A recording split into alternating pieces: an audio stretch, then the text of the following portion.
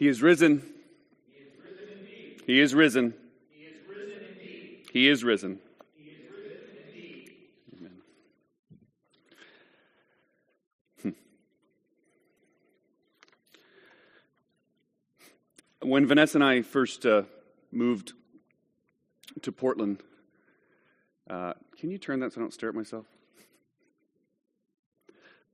Thanks.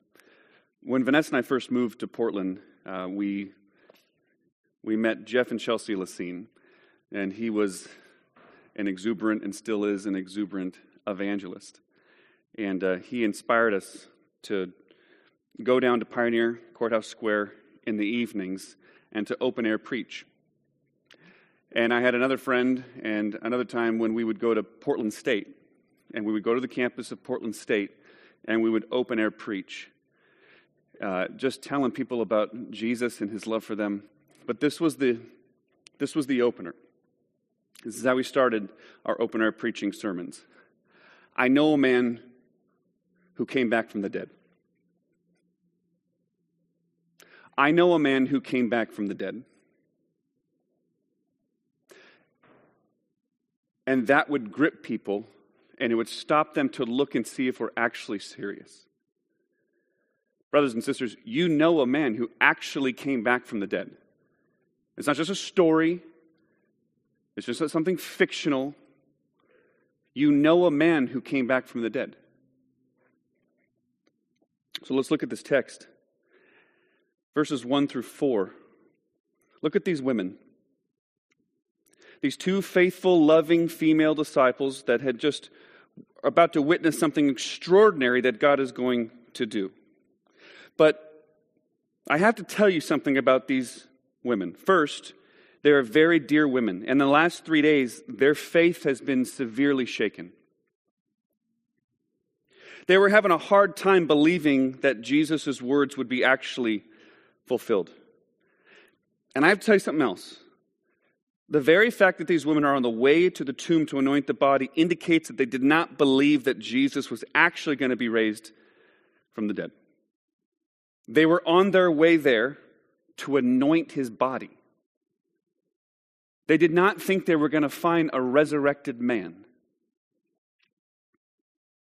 So the first thing I want you to see this morning is that God is going to vindicate and exalt his Son with some incredible, extraordinary, the most of extraordinary displays of power. See, it's early on Sunday morning here in this text, verses 1 to 4. And the two Marys here are on the way to the tomb. Mark tells us in his gospel that they were going there for the purpose of anointing the body. And Matthew just tells us they were just going to come see the tomb. Which makes perfect sense, because Matthew tells you that there were guards stationed at the tomb and that the tomb had been sealed. Matthew knows that even if Jesus was there, these women were not going to be able to get in and anoint the body. They couldn't move the stone. There would have been no way to do it. But what you need to see is that they were devoted to Jesus. They were loving Jesus. They were there at the last moment at the cross. And these women were the first to come to the tomb. They show far more courage and bravery than the disciples, than the men did. They're the ones that want to go. They just want to stand outside. Mark says they wanted to go anoint. Matthew doesn't say that because he realizes, okay, how would they have moved the stone? But they were devoted to him, even though they didn't actually think he was going to be resurrected.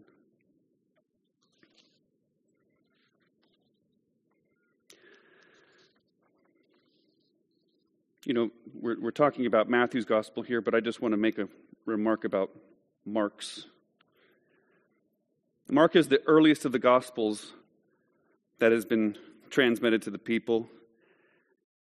And the thing about the earliest gospel writers and the thing about the apostles is that Mark's document and Matthew's document and all the New Testament, by all early historians, is considered to be a historical document.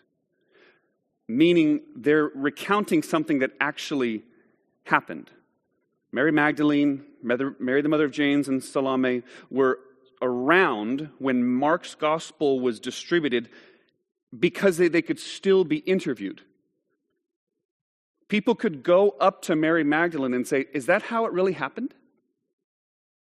That's how it, if you flip real fast to 1 Corinthians 15, around verse 5 or 6 or so, Paul says that there are hundreds of people who witnessed the resurrection of Jesus.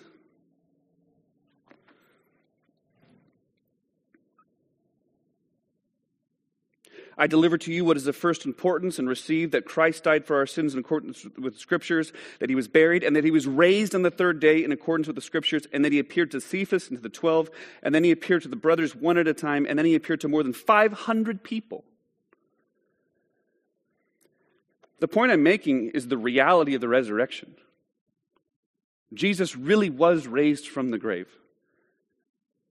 And when Jeff and I and Vanessa and I and Chelsea and I were standing there open air preaching, we were saying, I know a man who was really raised from the dead. Because these are actual historical documents that historians would consider their veracity to be true. But think about one other thing, and then I'll move on to my next point. If you were going to make something up, and I look at you through the camera and say, I love the women of this church.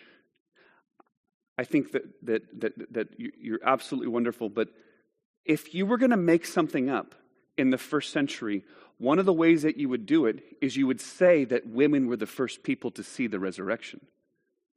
Because women weren't respected as they are today, or even should be more today. If you're going to make up something that's fake, that's not true, you wouldn't make an uncredible witness to be the first witness of the resurrection. In other words, it must be true. Because you're not going to build Christianity on the back of someone who is an uncredible witness. Listen to this. This is actually in the Talmud. Speaking of the testimony of women. Excuse me, it's in the Mishnah. Speaking of the testimony of women. He says, those who are ineligible as witness are dice players, pigeon flyers, traffickers, slaves, and this is the general rule, that any of the evidence of women would not be eligible to bring. These are not eligible witnesses. So even in the Mishnah, it says that a woman would not be a credible witness, but yet, because of Jesus' care for women, he makes them to be the first witnesses of his resurrection. And therefore it must be true. This entire thing, this entire Christian religion cannot be built on the back of uncredible witnesses unless it's true. The paradox is, it's paradoxically logical.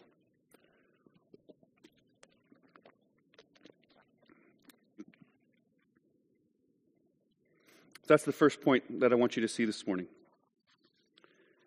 The reality of the resurrection. I know a man that was raised from the dead. And so do you. And the second thing I want to show you. The main character in Victor Hugo's Les Mis is Jean Valjean. And he's out on parole after 19 years in a French prison. Valjean, at this point, has become a hardened and bitter man. He's denied shelter at several respectable establishments because his passports identify him as a former convict. But finally, he's taken up by a kind local pastor, a local bishop of sorts. But in the middle of the night, Valjean runs off and he steals the church silver. And the police, they catch up to him, and Valjean lies, and he claims that the bishop, that the local pastor gave it to him. He gave him the silver as a gift. And the police drag him back to the bishop's house. where the bishop not only validates Valjean's deception, but chastises him for not taking the candlesticks as well. And Valjean, of course, is utterly confounded. His identity up to that point has been thief, prisoner, sinner. He's been a number on a page, maybe. But now he's been seen as a human, and he's been shown mercy. But it's more than mercy, isn't it? Mercy would simply involve dropping the charges. Mercy would be dropping the charges, but the bishop goes further and he actually rewards, in a sense, Valjean for his transgression and shows him mercy upon mercy. The bishop acts in a way that we just absolutely wouldn't expect of him. He treats Valjean with reckless, overruling what the law would demand kind of grace. And he even takes a major risk, and he blesses this criminal who would never have any ability to repay him. His love, the love of the bishop to Valjean, has everything to do with the sacrifice of loving him out of sheer mercy and grace. And it just grips Valjean. It absolutely grips him. It causes him to question everything in his life. It causes him to question everything in the world. And in the musical, his bewilderment at the goodness which he's been shown ends up like this in song.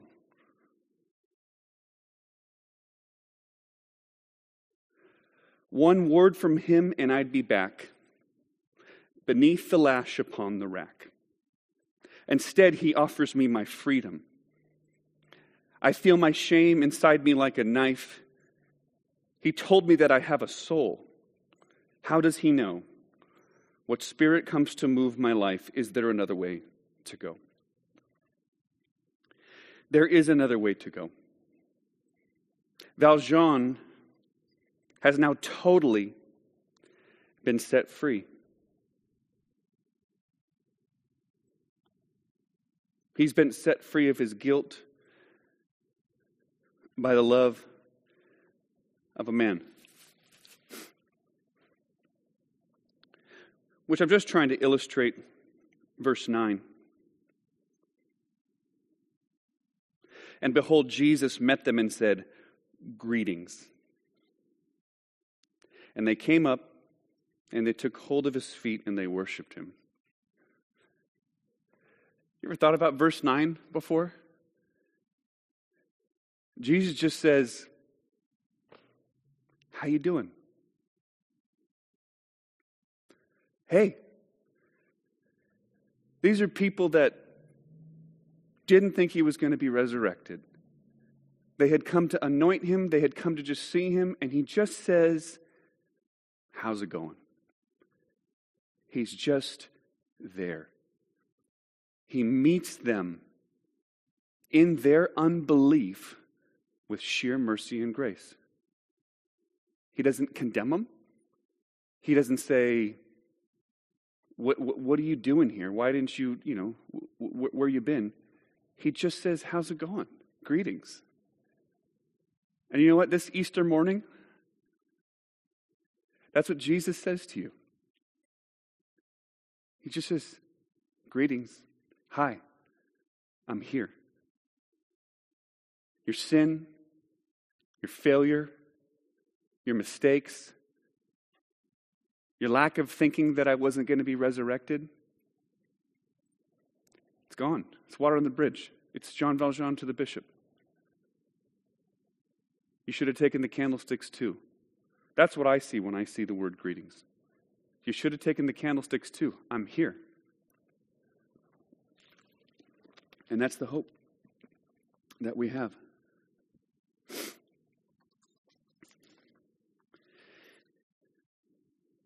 And can it be? One of my favorite hymns, Charles Wesley. Long my imprisoned spirit lay, fast bound in sin and nature's night. Thine eye diffused a quickening ray. I woke, The dungeon flamed with light. My chains fell off, my heart was free. I rose, went forth, and followed thee. My heart was free. Our hearts become free by the finished work of somebody else for us. Our hearts become free by grace. Christianity is not a religion of moralism. And this story, this historical depiction we're looking at, absolutely destroys and shatters every possible moralistic approach to Christianity. Soar we now where Christ has led. Hallelujah. Following our exalted head. Made like him we rise. Ours is the cross, the grave, and the skies. I'll give you one last illustration.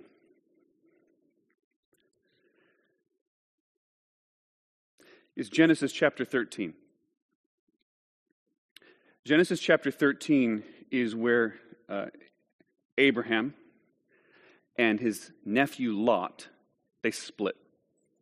There's a controversy between them, and they split. And Abraham knows, though, that God has promised him the land in chapter 12. But to resolve the controversy, he says in 13:8 this. It's Abraham talking to Lot. Let there be no strife between you and me. No more beefing. You pick the land. Take whatever you want. And what God tells him to do in 13:14, tells Abraham to do in 13:14, he says, lift up your eyes and look from the place where you are, northward, southward, eastward, and westward. 15, for all the land you see, I will give to you and your offspring forever. I will make your offspring as dust of the earth, so that if one could even count the dust of the earth, your offspring also can be counted. Ours the cross, the grave, the skies. It's all ours. What God tells Abram to do is to just take a big stinking walk. Just walk around. It's all going to be yours anyway. And that's true for us because of what Jesus has done. The Bible says that you and I are going to inherit the earth. We're going to inherit the earth because of the resurrection. It's all ours, which means it's okay. You can relax. We can be like our example here, Abram. Yours is the cross, yours is the grave, yours is the skies, which means in the midst of what Lily calls the bad sick, it's going to be okay. God's always doing a million things that we don't understand. But we know one thing because of the resurrection of Jesus Christ. I know a man who was raised from the dead, which means that ours is the cross, the grave, the skies. It's all ours. We have an imperishable, unlosable hope. He is risen. He is risen. Father, thank you for your word. We pray, God, that we would find great hope in the fact that we know a man who was raised from the dead. Let us worship him. We pray in Jesus' name. Amen.